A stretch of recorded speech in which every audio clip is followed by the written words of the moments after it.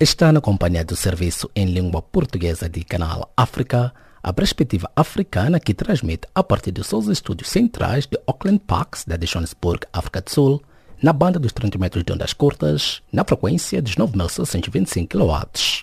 Pode nos acompanhar também através do www.channelafrica.co.za, via satélite e pelo canal de rádio da DSTV 802. Os destaques das notícias a esta hora. Congo matou 27 rapazes em campanha contra o crime. ONU denuncia aumento de casos de violação e violência sexual no Sudão do Sul. Save the Children pede à Igreja Católica protocolos de prevenção a abusos. Milton Malulek já a seguir com o desenvolvimento destas e demais notícias. A vossa especial atenção.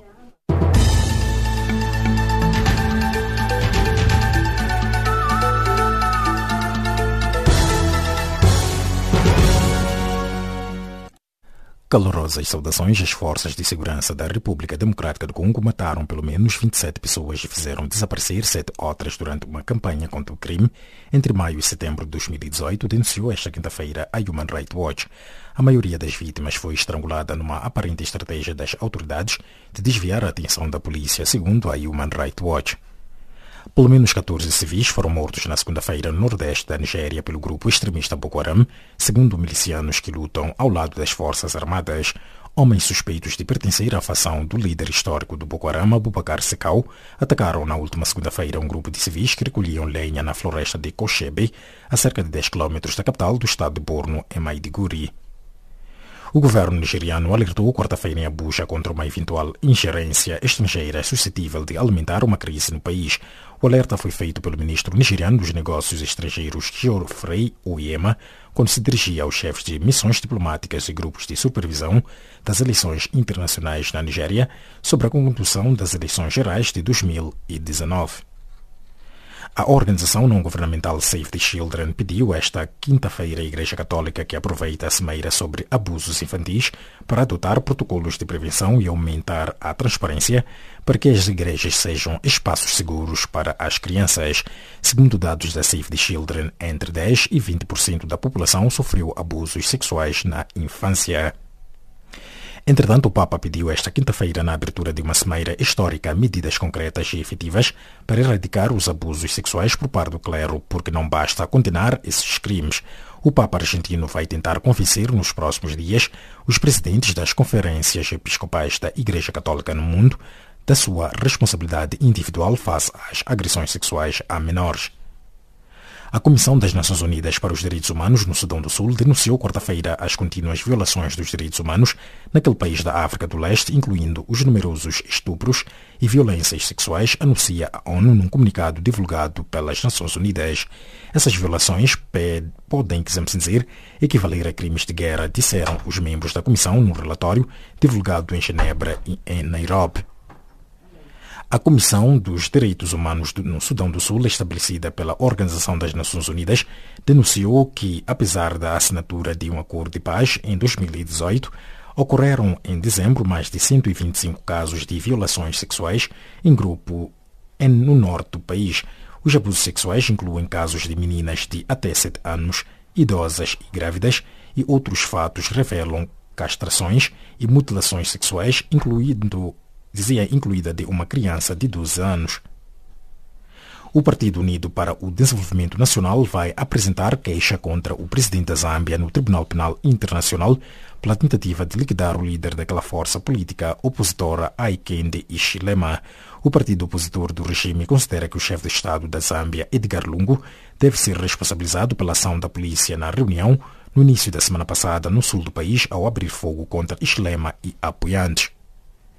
A Organização das Nações Unidas, ONU, garantiu esta quarta-feira que vai apoiar Cabo Verde na realização do ressaneamento da população e habitação, orçada em 5,8 milhões de euros, prometendo ainda ajudar a mobilizar o apoio de outros parceiros. A coordenadora não avançou os valores precisos que a ONU poderá disponibilizar, mas garantiu que vai continuar a trabalhar com o Instituto Nacional de Estatísticas cabo-verdiano nessa e outras operações em curso. É desta forma que coloca-se ponto final às notícias de política. A seguir ficam Jacob Tivan na página do Caleidoscópio. A vossa especial atenção.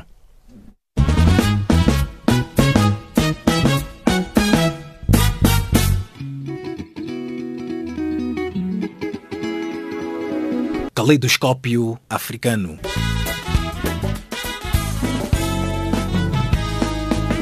O som da África para o mundo.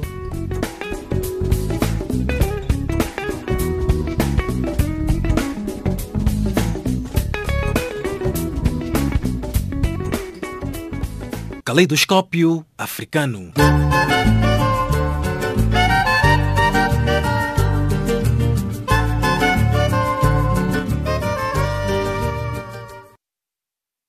Estimado ouvinte, seja bem-vindo à página de Caleidoscópio do Serviço em Língua Portuguesa de Canal África. A Organização das Nações Unidas para a Agricultura e Alimentação, FAO, anunciou nesta terça-feira que 2 milhões de moçambicanos venham a sofrer de insegurança alimentar severa no país. Maria Moçamo com mais pormenores.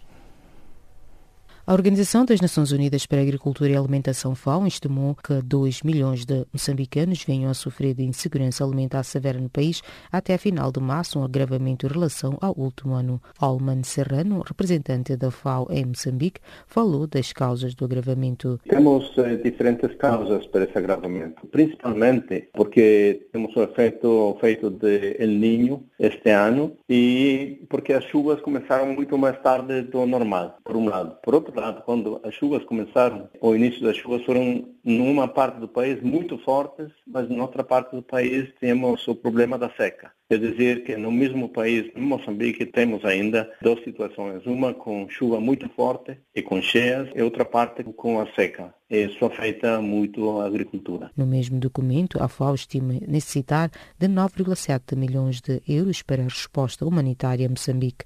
Apesar da precipitação acumulada ter registrado uma melhoria durante a temporada 2017-2018, aquele período ficou também marcado por uma seca prolongada, assim como chuvas fortes, descreve a organização. O resultado são rendimentos agrícolas abaixo da média, particularmente no sul e partes da região central, onde se estima que 815 mil pessoas estejam em situação de insegurança alimentar severa, ou seja, dificilmente têm o que comer todos os dias. Questionado sobre as regiões mais afetadas, o representante da FAO disse: as regiões mais afetadas foram na parte central do país, mas principalmente a parte da província de Gaza, que tipicamente é uma das províncias mais afetadas no país por efeitos climáticos, e este ano tivemos o problema, ou temos ainda o problema da seca. Não temos suficiente chuva. Mentre em outras províncias, também central, a parte central norte, temos tido muitos problemas com cheias que também têm afetado a agricultura. O documento da FAO estima que nos próximos 40 a 50 dias o número de pessoas com dificuldades em ter alimentos possa chegar a 2 milhões.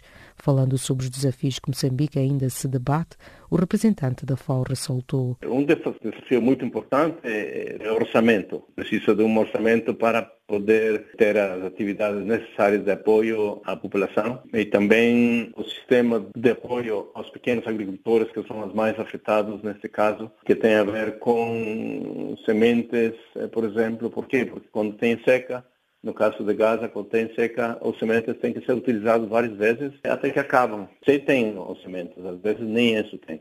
Mas nós temos apoiado algumas regiões e distritos nessa situação e também é muito importante que a FAO, junto com o Ministério da Agricultura e Segurança Alimentar, continuem a trabalhar principalmente com estas partes da população que tem esses problemas graves. Quer dizer, tem problemas de acesso, não tem um apoio direto do Ministério às vezes, como já falei, por causa de um orçamento que não é suficiente, porque a população é muito grande, são quase 30 milhões de habitantes, e está espalhada em todo o país. E às vezes o acesso a esse tipo de população não é muito fácil. Então, é um desafio que ainda estamos a debater com o Ministério, mas também com outros parceiros, principalmente os doadores, que estão disponíveis para ajudar com projetos de desenvolvimento da agricultura no país. Sobre os projetos que a FAO pretende implementar no país, eis o que disse: temos vários projetos, neste momento mais ou menos uns 20 projetos em todo o país, em quase todas as províncias.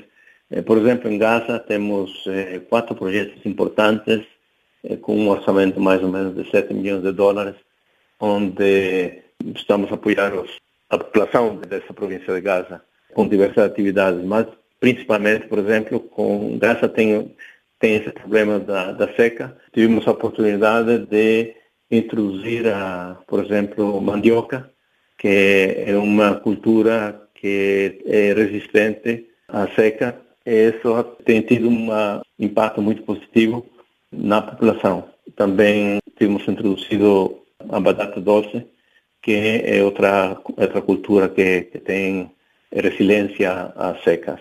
Mas, em geral, estamos a apoiar também, com outros projetos, estamos a apoiar o desenvolvimento da horticultura, com regadios gota a gota, por exemplo, a produção de sementes.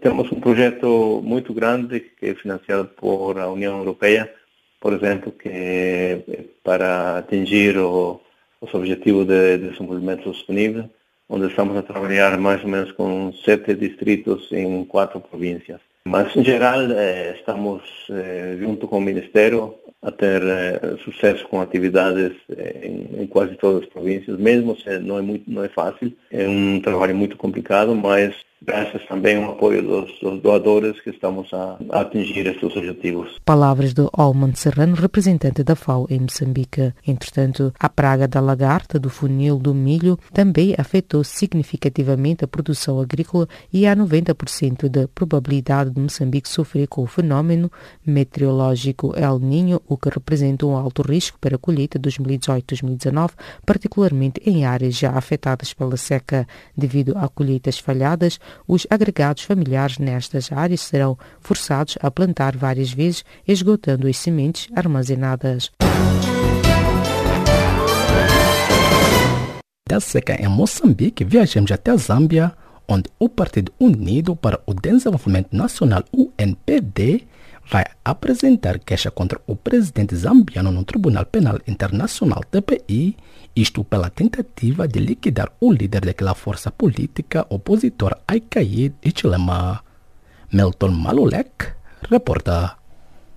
O partido opositor do regime considera que o chefe de Estado da Zâmbia, Edgar Lungu, deve ser responsabilizado pela ação da polícia na reunião da UNDP, sigla em inglês, no início da semana passada no sul do país, ao abrir fogo contra Hichilema e apoiantes. Hélio Guilichi, académico e analista político moçambicano, faz a seguinte leitura. Não está suficientemente claro o motivo pelo qual a oposição zambiana quer se dirigir até ao Tribunal Penal Internacional, o que consubstancia um desconhecimento daquilo que são as competências e o ângulo de ação do Tribunal Penal Internacional, na medida em que o Tribunal Penal Internacional não tem poderes suficientes e não é a sua jurisdição cuidar de casos singulares. E, segundo aspecto, eu acho que a oposição zambiana deveria começar por submeter uma queixa-crime, de forma que se apurasse a veracidade ou em que condições aconteceu a detenção do seu líder da oposição e que, perante essa queixa-crime, as instituições judiciais zambianas deviam ter um prazo legal para dar uma resposta. Não havendo resposta, podiam fazer um recurso a instituições superiores, a instâncias superiores, e não tendo resposta a nível da jurisdição do país, acho que podia-se apelar ao Tribunal da SADC, ou Tribunal Comissão de Direitos Humanos da União Africana, que é um órgão que tem competências suficientes para lidar com esta questão. Não me parece, quanto a mim, que o Tribunal Penal Internacional possa julgar este caso. Por falta de competência, depois por causa da questão da jurisdição. Ou confiamos nas nossas instituições africanas, nacionais, depois regionais, depois continentais, ou hipotecamos tudo aquilo que é a ordem jurídica dos países africanos. Perante os jornalistas, o líder do UNDP voltou a repetir que a polícia interveio com propósito de o eliminar e exibiu um vídeo com agentes das forças de segurança a usarem gás lacrimogéneo para dispersar os elementos da oposição e a dispararem depois tiros com armas de fogo, pelo que Guilichi elabora. Esta questão de estilhaços de armas de fogo, a questão do uso de gás lacrimogéneo, são questões que a polícia ou quem detém a força acaba de vez em quando usando. O que mais se espera nessas circunstâncias é que haja efetivamente evidências e que estas evidências sejam colocadas à disposição da polícia ou dos órgãos de investigação criminal da Zâmbia e que, dentro de determinado prazo estipulado, estas questões sejam respondidas em fórum próprio. A não resposta a estas questões é que pode fazer com que a oposição zambiana se dirija a outros níveis para poder clamar pela justiça. Então, se existiu efetivamente este uso exacerbado da força, se houve este uso exagerado da força, é passível que se abra um processo e que se responsabilizem os culpados. Mas primeiro, em primeira instância, que sejam as autoridades zambianas a pronunciar-se e com base nesse acordo interno, a oposição zambiana possa sair e clamar por maior justiça além fronteiras. Questionado acerca da pretensão de se levar um caso singular ao TPI, algo também tentado pelos Estados Unidos, o nosso interlocutor adianta. Oferece-me dizer que a questão da separação dos poderes em África ainda não é uma questão realística, ou seja, o poder executivo acaba interferindo grandemente naquilo que são os outros dois poderes e, consequentemente, quem está no poder acaba ofuscando, acaba esmagando a oposição. E, vez em quando, encontramos o discurso da oposição ser um discurso de violação sistemática dos seus direitos e violação dos direitos humanos. E, como consequência disto, nós encontramos uma descrença cada vez maior das pessoas em relação às instituições jurídicas.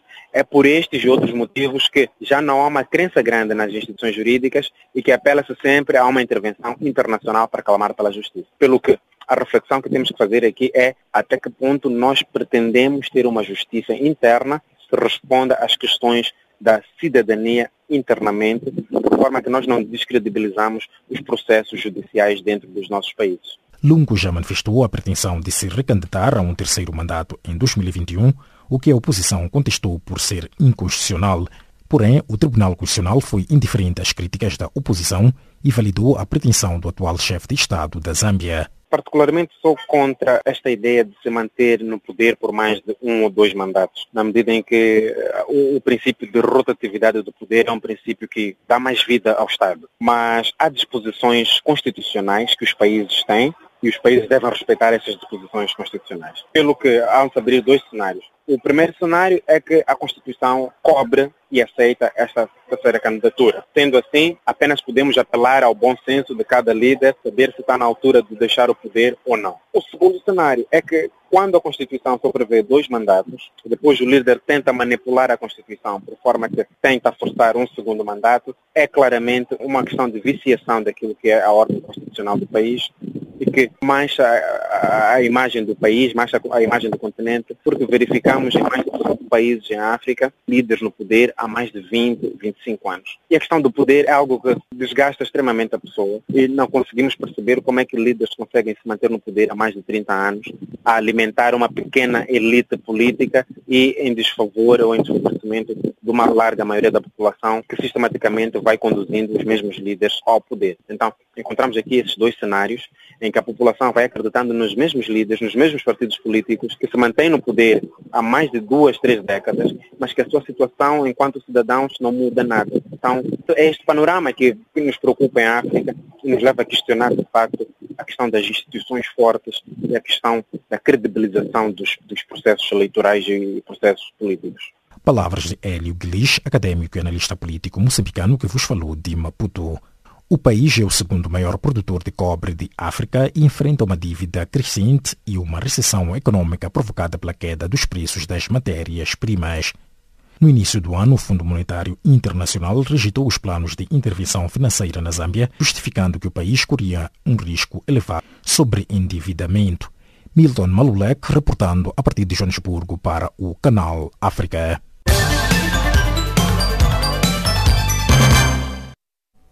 Da crise política na Zâmbia, viajamos até Uganda, onde o partido no poder anunciou esta quarta-feira ter aprovado a recandidatura de Yoweri Museveni, de 74 anos, que nas presidenciais de 2021 irá disputar um 6º mandato.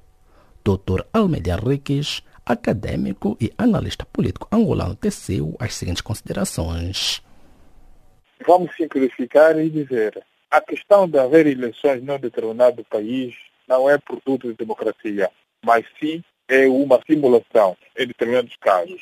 Para nós refletirmos aqui a questão que tem a ver com Uganda, Muito sinceramente, Uganda não é um país democrático, na minha perspectiva, mas sim é um país que simula ser democrático. Por quê? Porque uma das características para falarmos da democracia é precisamente a alternância ao poder. Alguns defendem que a alternância ao poder tem muito a ver, digamos, com o ciclo eleitoral. Não, a alternância ao poder tem que começar com a obediência à Constituição. Não se pode forjar uma Constituição, sobretudo na véspera de um determinado processo importante entre o processo eleitoral, e o Museveni eternizou-se no poder.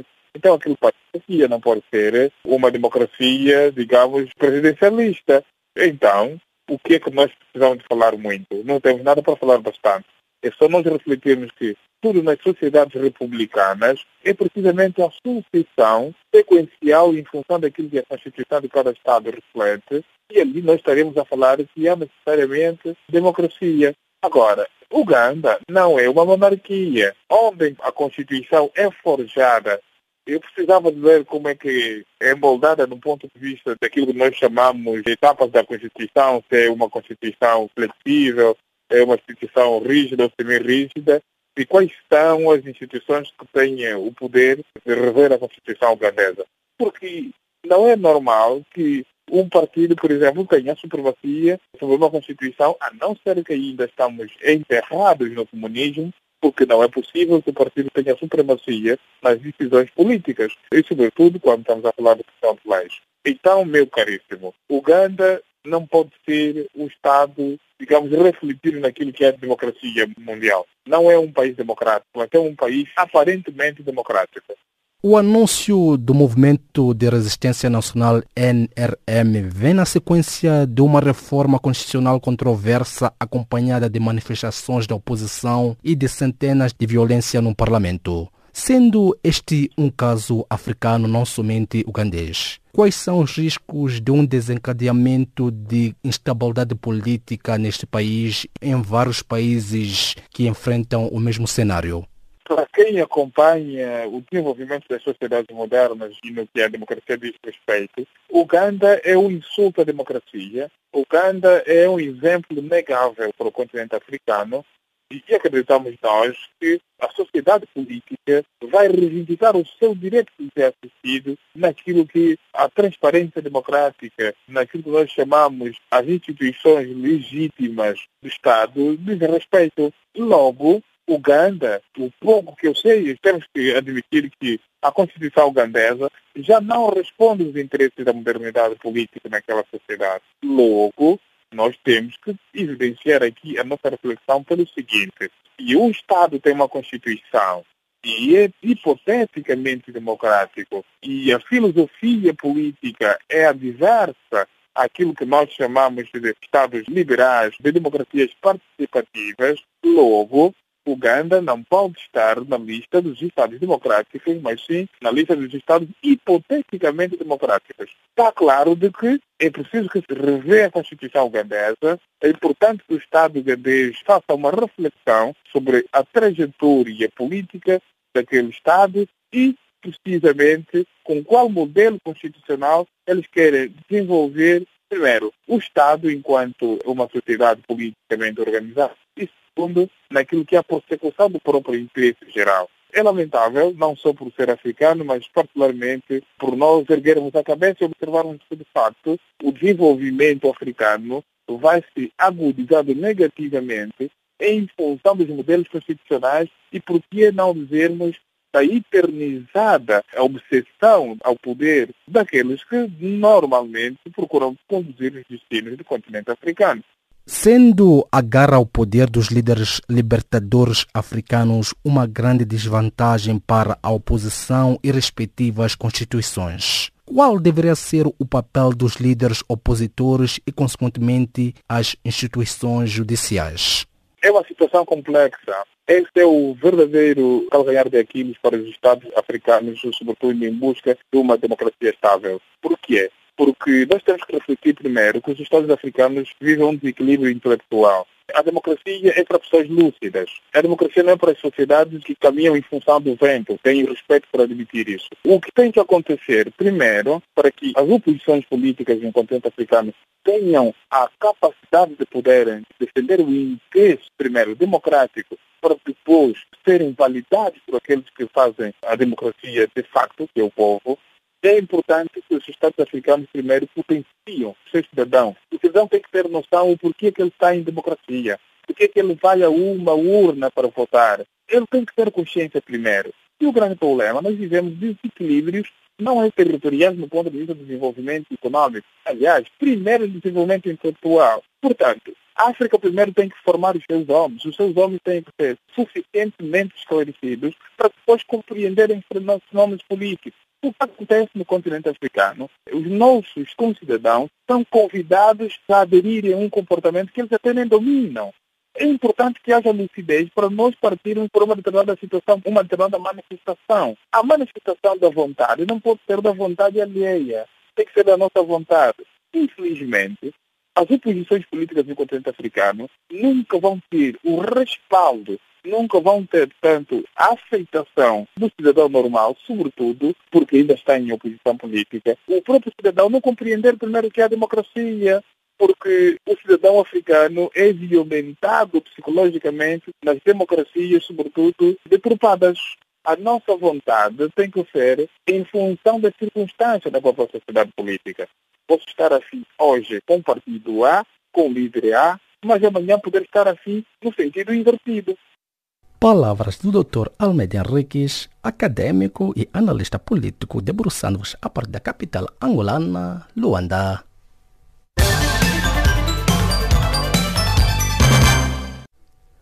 De África viajamos até a Europa, concretamente a Portugal, onde Carlos Ramalho, presidente do Sindicato Democrático dos Enfermeiros de Portugal, anunciou esta quarta-feira que irá iniciar uma greve de fome à porta do Palácio de Belém. O especialista em assuntos políticos, Antônio Pacheco, elaborou. Não é só dos enfermeiros, é também um surto, se pode dizer assim, de greves na área dos professores, na área dos bombeiros. Tudo que move e mexe neste país está mais ou menos em greve. Este é que é o grande problema. E até antes do mandato do atual Primeiro-Ministro Costa, normalmente as greves eram promovidas pela esquerda, ou seja, pelo bloco de partidos que estão agora no governo. Agora, não só esses partidos não só promovem as greves habituais e tradicionais, de comboios e por aí fora, como agora surge uma outra que é esta de sindicatos ligados, digamos, à direita política, que é o caso dos enfermeiros. Deve-se dizer que é uma greve bastante impopular, porque nós estamos perante uma população cada vez mais envelhecida em Portugal e que recorre, sobretudo, ao Serviço Nacional de Saúde, onde a greve dos enfermeiros está a sentir em maior quantidade. Afetou várias operações, afetou vários factos, ou seja, isto, em termos eleitorais, pode ter uma forma de castigar em próximas eleições o próprio governo. Agora, relativamente à pessoa em questão, é inédito em Portugal esta história, esta espécie de chantagem em frente à Presidência da República, porque sabem que o Presidente da República é o homem dos afetos e obviamente vai tomar alguma iniciativa, nem que seja dar pão ao homem ou qualquer coisa assim. Portanto, é qualquer coisa de estranho que está a acontecer em Portugal. É bom não esquecer que estamos em período eleitoral, primeiro eleições europeias e por aí fora. E, no teu ver, estaria esta greve de fome do presidente do Sindicato Democrático dos Enfermeiros de Portugal, Carlos Ramalho, justificada? É verdade que os enfermeiros são uma classe em si já com grandes benefícios. Inclusivamente têm vantagens de vários tipos e inclusivamente a greve tem-se alargado no sentido de exigências. No primeiro momento queriam determinada questão, que era as categorias e o acerto e as promoções. Depois, de repente, já não era só isso. Quando o governo cedeu ou tentou ceder, apareceram novas exigências, que aumentos de salários e a possibilidade de reforma aos 57 anos. O que é realmente uma questão inadmissível. Como é que se pode admitir que num país já com fraca assiduidade ao trabalho as pessoas que neste momento se podem reformar aos 67, 65 anos, queiram reforma aos 57 anos. Digamos que não é só greve, é uma espécie de chantagem que se está a exercer sobre o governo. E perante a véspera eleitoral em Portugal e mesmo no continente europeu, que culmina também com estas reivindicações dos enfermeiros e a crise financeira europeia, qual é a possibilidade do governo português ceder a esta pressão dos sindicais?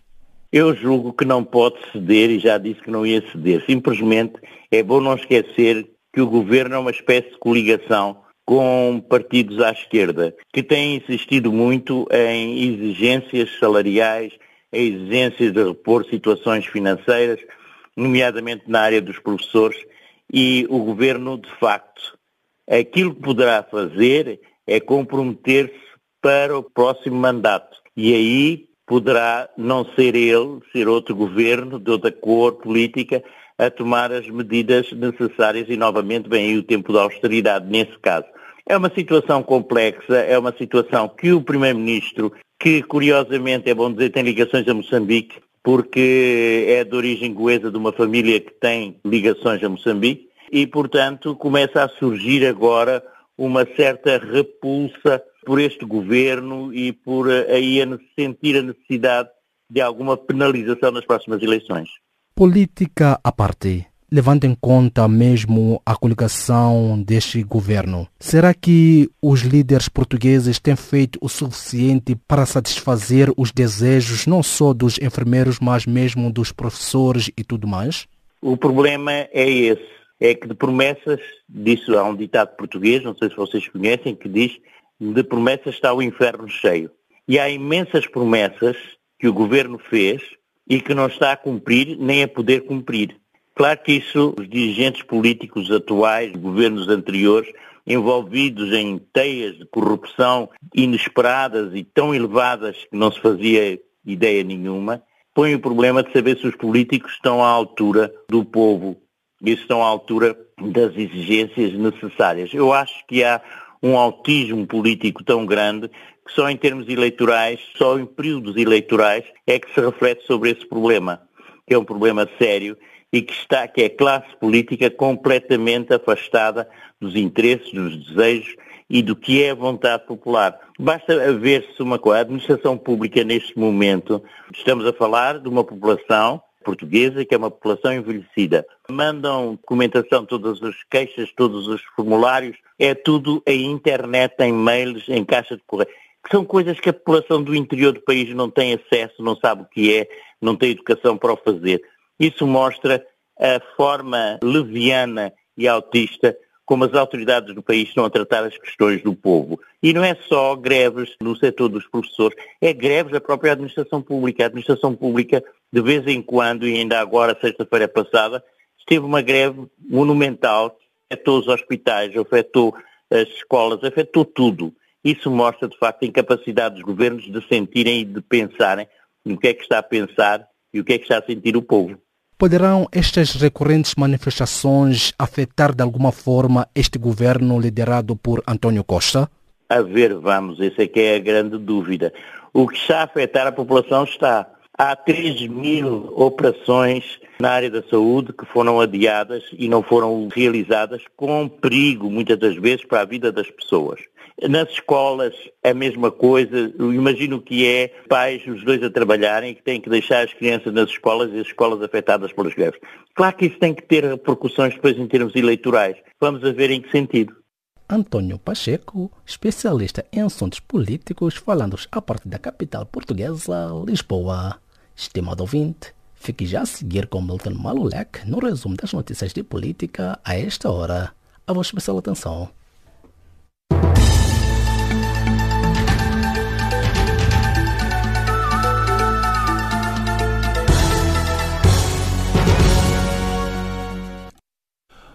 Cordiais saudações. As forças de segurança da República Democrática do Congo mataram pelo menos 27 pessoas e fizeram desaparecer 7 outras durante uma campanha contra o crime.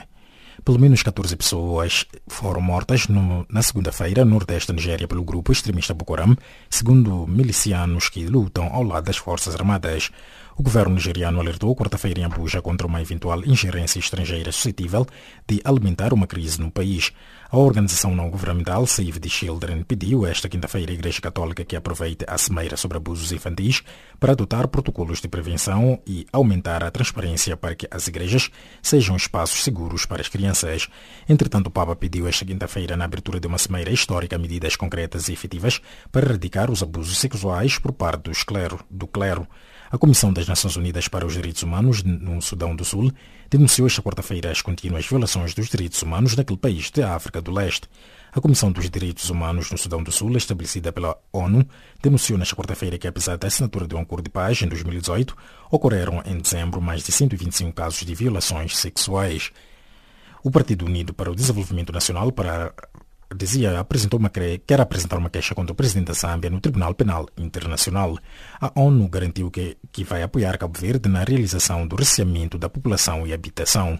Ponto final a recapitulação das notícias de política a seguir com Jacob Tivan, na continuação da página do Caleidoscópio.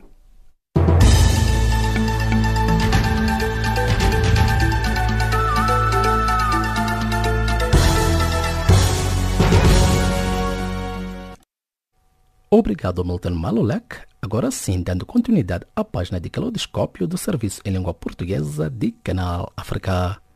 O diretor regional do Fundo das Nações Unidas para a População, Mambingo Ngom, saudou os progressos conseguidos por Cabo Verde nas áreas de saúde, educação e ao nível demográfico. Nélio dos Santos com mais pormenores. O perfil do dividendo demográfico de Cabo Verde foi elaborado com o apoio do Fundo das Nações Unidas para a População, tendo a apresentação contado com a presença do seu diretor regional, Mabingue Ngom. A recolha de dados foi realizada de fevereiro a maio de 2018. Foram selecionados 6.906 agregados familiares e destes, 6.741 indivíduos responderam ao inquérito. O inquérito aponta para uma diminuição da taxa de fecundidade no arquipélago. Se em 2005 a média era 2,9% de filhos por mulher, em 2018 esta taxa caiu para 2,5%, dados que, segundo o coordenador técnico de estudo, Orlando Monteiro, chama a atenção para o risco de se chegar ao limiar da substituição da população. O número médio de crianças por mulheres de 15 a 49 anos passou de 2,9 em 2005 para 2,5 em 2018. Isso quer dizer que já é algo que manifesta ou que salienta o fruto dos programas que o país tem implementado na prevenção de uma fecundidade elevada que o país tinha há anos atrás. Tendo em conta a escassez de recursos, evidentemente que Cabo Verde não podia continuar a ter uma fecundidade tão elevada. Mas também, por outro lado, pode ser um bocadinho preocupante porque estamos aproximados do limiar da substituição, que era 2,1. E, portanto, temos também rever, talvez, futuramente a Política Nacional de População para que realmente não haja uma escassez futura de mão de obra. Segundo o inquérito, a taxa de prevalência do HIV-Sida diminuiu de 0,8% em 2005 para 0,6% em 2018. Os dados mostram também que a seroprevalência diminuiu em relação aos homens, há um aumento relativamente às mulheres, que passa de 0,4% para 0,7%. Para o diretor nacional de saúde, Artur Correia, a feminização da epidemia é uma tendência mundial que não surpreende os decisores cabo-verdianos. Em 2005 eram os homens e nós, às vezes, nas regiões africanas, nós aparecíamos como um caso à parte, em que a prevalência nos homens era maior do que nas mulheres. Mas nós sabemos, era previsível, que a feminização da infecção que acontece a nível mundial tinha que acontecer em Cabo Verde. Não é com surpresa que constatamos que essa tendência da feminização da epidemia também está a acontecer em Cabo Verde, com naturalidade, e aliás nós temos programas fortíssimos de prevenção da transmissão a nível das mulheres, estratégias que temos implementado de proximidade e nos grupos das populações-chave de maior risco, que também nos demonstraram, portanto, parcialmente, que já diminuímos a transmissão a esse nível. Portanto, as estratégias são boas e vamos com certeza melhorá-las ainda mais, mas podemos dizer que os resultados apontam que estamos no bom caminho. Esses resultados levaram o diretor regional do Fundo das Nações Unidas para a População, Mabinga Ngong, a saudar Cabo Verde pelos progressos conseguidos nas áreas de saúde, educação e ao nível demográfico.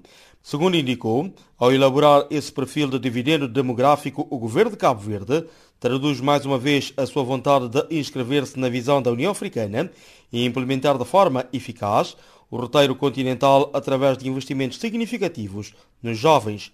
Mabinga Ngong realçou sobretudo as melhorias no sistema de saúde, principalmente a saúde materna, o que, na sua perspectiva, acabou por contribuir para a redução da taxa de mortalidade infantil. Entretanto, o diretor regional da ONU, Obiang Deng, garantiu que o sistema das Nações Unidas está engajado na procura de financiamento necessário, com vista à realização do 5º Recenseamento Geral da População e Habitação, previsto para 2020. Il a mis l'accent qu'ils ont besoin de soutien pour le recensement.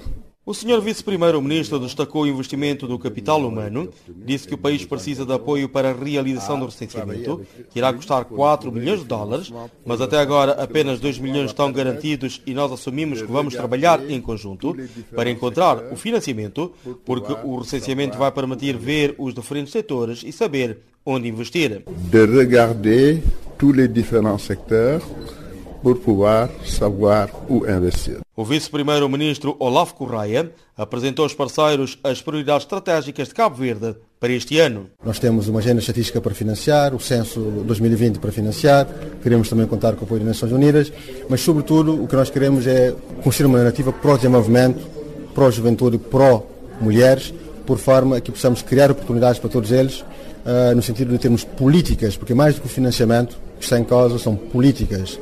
É uma narrativa para liderança, para mudança, por forma que o país possa ser colocado na rota do desenvolvimento, inclusivo, sustentável, para todas as ilhas, para os jovens, para as mulheres, para todos os cabo-verdianos. A missão dos diretores regionais do Fundo das Nações Unidas para a População, do Unicef, OIT, ONU-DC, PAM, OIM e Acnur, tem por objetivo promover um conhecimento mais aprofundado do contexto de desenvolvimento social e económico de Cabo Verde, discutir e analisar as formas de fortalecer o compromisso do sistema das Nações Unidas. Cidade da Praia, Nélio dos Santos, Canal África.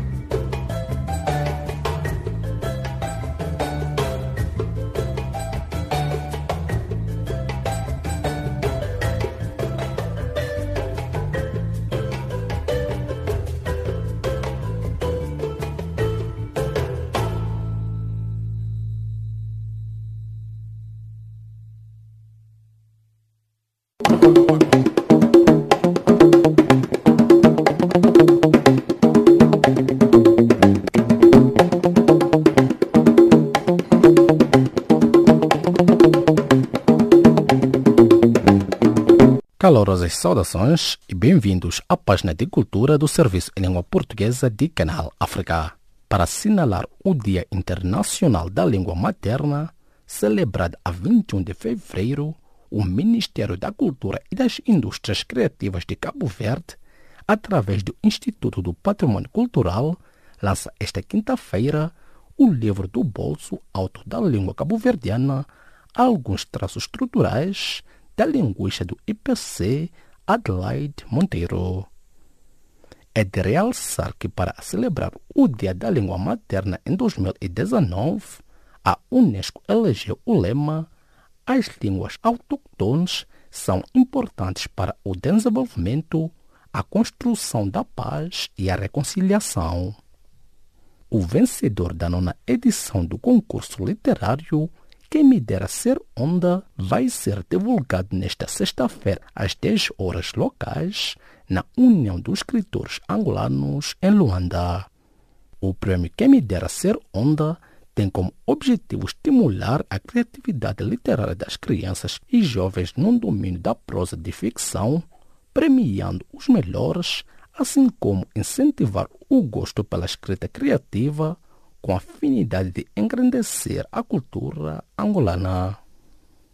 Já em Portugal, a edição deste ano do Festival Literário da Madeira não se irá realizar, tendo a organização argumentando que é necessário repensá-lo para que não seja mais um festival, disse a diretora executiva.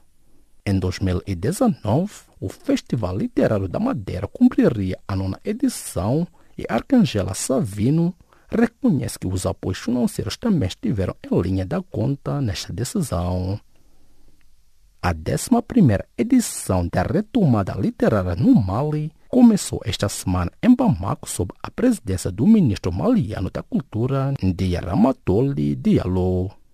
Esta 11ª edição, na qual participarão mais de 100 homens de cultura e de letras provenientes de África e do mundo inteiro, decorre sob o lema "Um Mundo de Encontro".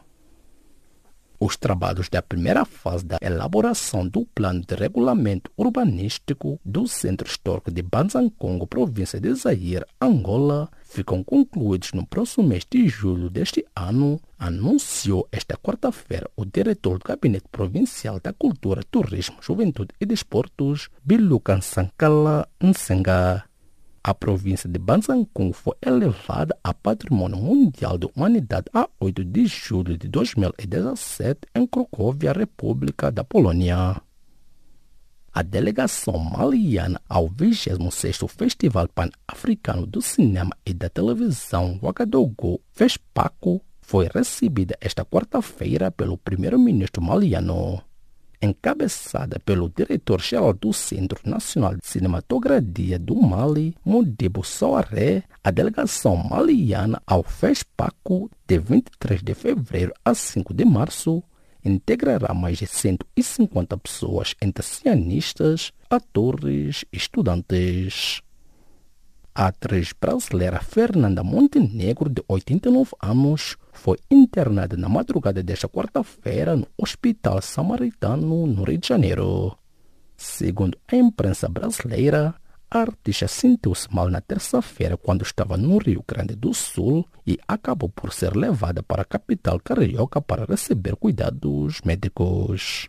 De referir que a atriz se encontrava no Rio Grande do Sul a gravar para a próxima novela da Globo, A Dona do Pedaço. Ponto final à página de cultura do Serviço em Língua Portuguesa de Canal África.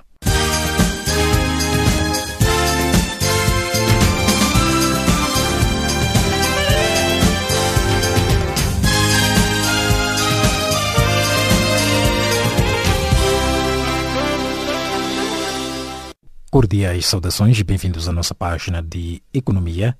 São Tomé e Príncipe e Portugal iniciam esta quinta-feira negociações para definir ações de cooperação financiadas por 32,5 milhões de euros que restam do Programa Estratégico de Cooperação assinado em 2016, no valor de 57 milhões de euros.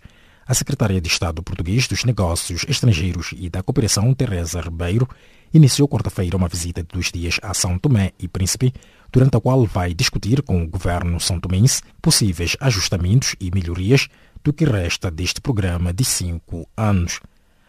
Uma missão do Banco Africano de Desenvolvimento BAD encontra-se desta terça-feira em Ouagadougou. Será a ocasião para a missão visitar igualmente infraestruturas realizadas com financiamento do banco e avaliar o impacto das mesmas nas populações. Anualmente, o BAD visita um certo número de países beneficiários de seus financiamentos, a que se junta o Burkina Faso. O Departamento de Negócios Estrangeiros da República das Filipinas e o Banco Central Filipino já notificaram as autoridades angolanas sobre a falsidade do cheque de 50 mil milhões de dólares, peça-chave no julgamento do caso burla tailandesa. Segundo fonte da Procuradoria-Geral da República, já foram introduzidas no processo provas remetidas por aqueles dos órgãos filipinos que comprovam a falsificação do certificado de autenticação e do cheque que os réus afirmam ser verdadeiro. A coligação da sociedade civil moçambicana lança esta semana em todo o mundo uma campanha internacional de petição online para exigir que o secretário econômico do Tesouro do Reino Unido, John Glenn, investigue os bancos britânicos que consideram os empréstimos das dívidas ilegais a Ematum, MAM e Proíndicos. Assim, a coligação espera que, com o processo contra os bancos, seja aberto um novo capítulo para o cancelamento da dívida, livrando os cidadãos moçambicanos de pagarem dívidas que não beneficiaram ao país. Um grupo de investidores do Reino Unido expressou nesta quarta-feira em Luanda a disponibilidade em apoiar o processo de diversificação da economia angolana, investindo nos próximos meses até 20 mil milhões de dólares em áreas como a agricultura e infraestruturas. Os britânicos fazem parte da Invest Africa, uma organização focada no apoio comercial e na elaboração de estratégias de investimentos dirigidas a líderes de negócios, investidores e empreendedores. O ministro argelino da Energia, Mustafa Giutoni, anunciou terça-feira a construção da maior central solar de África, com uma capacidade de 300 megawatts, na região de Béchar, a 1.150 km a sul de Argel. Indicou que o governo trabalha para produzir 22 mil megawatts de energia solar até 2030. A Argélia produz desde 2011 400 megawatts de energia solar, indicou o ministro argelino da Energia. A contribuição dos megaprojetos do setor da indústria extrativa em Moçambique atingiu um montante de 14.440 milhões de meticais no ano passado, correspondente a 6,8% da receita total cobrada pelo Estado em 2018 e um acréscimo de 62,4% relativamente ao registro de 2017. A baixa performance deveu-se ao desempenho negativo dos projetos do ramo de produção de energia, exploração de petróleo e de recursos minerais, que registraram quedas de contribuição na ordem de 40,2%, 78,4% e 23,1%, respectivamente, indica a Autoridade Tributária de Moçambique. A transportadora aérea portuguesa TAP anunciou esta quarta-feira que recebeu mais um novo Airbus A320neo como parte do seu percurso para dar seguimento à modernização da sua frota. O objetivo é que, com este aumento da oferta de aeronaves, a companhia possa também voar para mais destinos.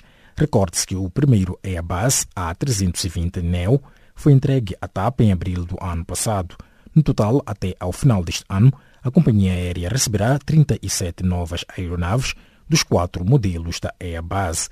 E desta forma coloca-se ponto final a nossa página econômica do Serviço em Língua Portuguesa, a seguir com Mariamo Assamo na página desportiva.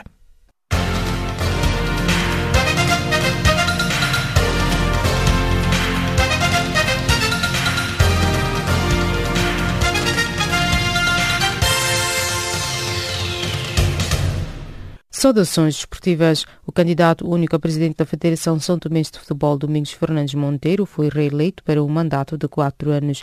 Ele sublinhou ter agora caminho aberto para consolidar a experiência que acumulou entre 2014 e 2018 no mandato anterior, que termina com a sua reeleição. Abraços e sorrisos na Assembleia Geral Eletiva da Federação São Tomense de Futebol entre Domingos Monteiro e membros associados dos clubes marcaram o fim de uma crise despoletada em novembro de 2018 por já ser Ramos, antigo vice-presidente, por alegada falta de democratização na anterior direção. 3 jogadores da equipa sénior de futebol do Ferroviário de Pemba, Altino Jaime, António Simão e Gulamo Salimo, foram condenados a 10 meses de prisão suspensa, convertidos numa indemnização ao árbitro Abdul Kadr, agredido pelo trio. O valor da indemnização é de cerca de 1.500 euros. Refira-se que Altino Jaime, António Simões e Gulamo Salimo já tinham sido despedidos dos Locomotivas de Pemba, tendo a Federação Moçambicana de Futebol, entidade de gestora do Nacional da Divisão de Honra, penalizado 8 jogadores também envolvidos nos protestos, sendo que 3 foram irradiados e 5 suspensos por um período máximo de 4 anos. O Atlético de Madrid colocou-se em vantagem nos oitavos de final da Liga dos Campeões ao bater a Juventus por 2-0 no primeiro jogo da eliminatória disputado no Wanda Metropolitano. Regresso amargo de Cristiano Ronaldo, a capital espanhola, que vê bastante complicada a missão de seguir para os quartos de final da competição. Depois do golo anulado a Álvaro Morata, entrou em ação a dupla de centrais dos colchoneros, primeiro por José Maria Jiménez e depois Diego Godin, perante a marcação de Ronaldo a fazer o segundo e a garantir confortável vantagem para a deslocação à Itália. O Manchester City deslocou-se até ao terreno do Schalke 4 esta quarta-feira para disputar a primeira mão dos quartos de final da Liga dos Campeões. Depois de ter estado a perder por 1-2, a equipa orientada por Pep Guardiola conseguiu dar a volta ao marcador e selou um triunfo por 3-2. A partida pertenceu à formação inglesa, que não teve dificuldades em chegar à Alemanha e impor o seu jogo. No entanto, nem tudo foram favas contadas. Em jogo atrasado da jornada 17, o Paris Saint-Germain recebeu e venceu o Montpellier por números expressivos. A equipa parisiense venceu por 5-1. Com esta vitória, os parisienses têm agora 15 pontos de vantagem sobre o segundo classificado, o Lille.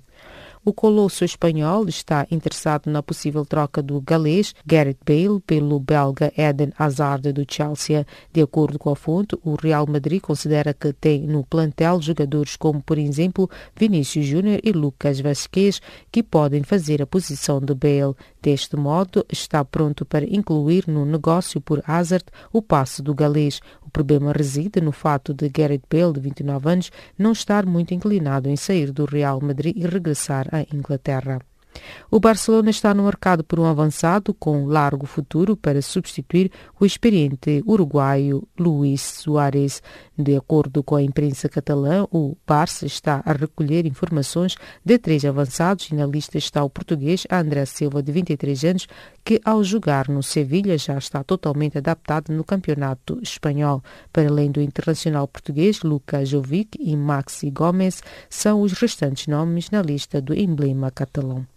2 candidatos para um só lugar é esta a condição a que estão submetidas as equipas do Petro de Luanda e do 1º de agosto, por somente uma poder disputar em maio em país a indicar pela FIBA África a final da edição pioneira da Afroliga dos Clubes Campeões Sénior Masculino de Basquetebol, fase de discussão pela conquista do título. Quis o destino que a discussão pelo passe de acesso à etapa seguinte fosse entre os 2 maiores colossos do basquetebol angolano e africano, pois juntos somam 10 taças das 31 edições disputadas da extinta Taça dos Clubes Campeões. E desta colocamos o ponto final à página desportiva do Serviço de Língua Portuguesa do Canal África.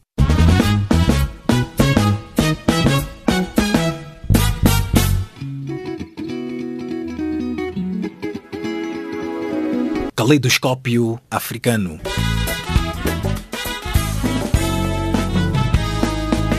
O som da África para o mundo. Estimado ouvinte, chegamos assim ao fim desta edição. Edição esta que ficou a cargo de Tchal Kumalo, na produção e apresentação de Jacob Tivan, Milton Malulek e Maria Mossam, e nos cuidados técnicos de Tumelo Mukwena. Em nome desta vasta equipe, os nossos agradecimentos e o novo encontro marcado para breve. Boa noite e um bom descanso.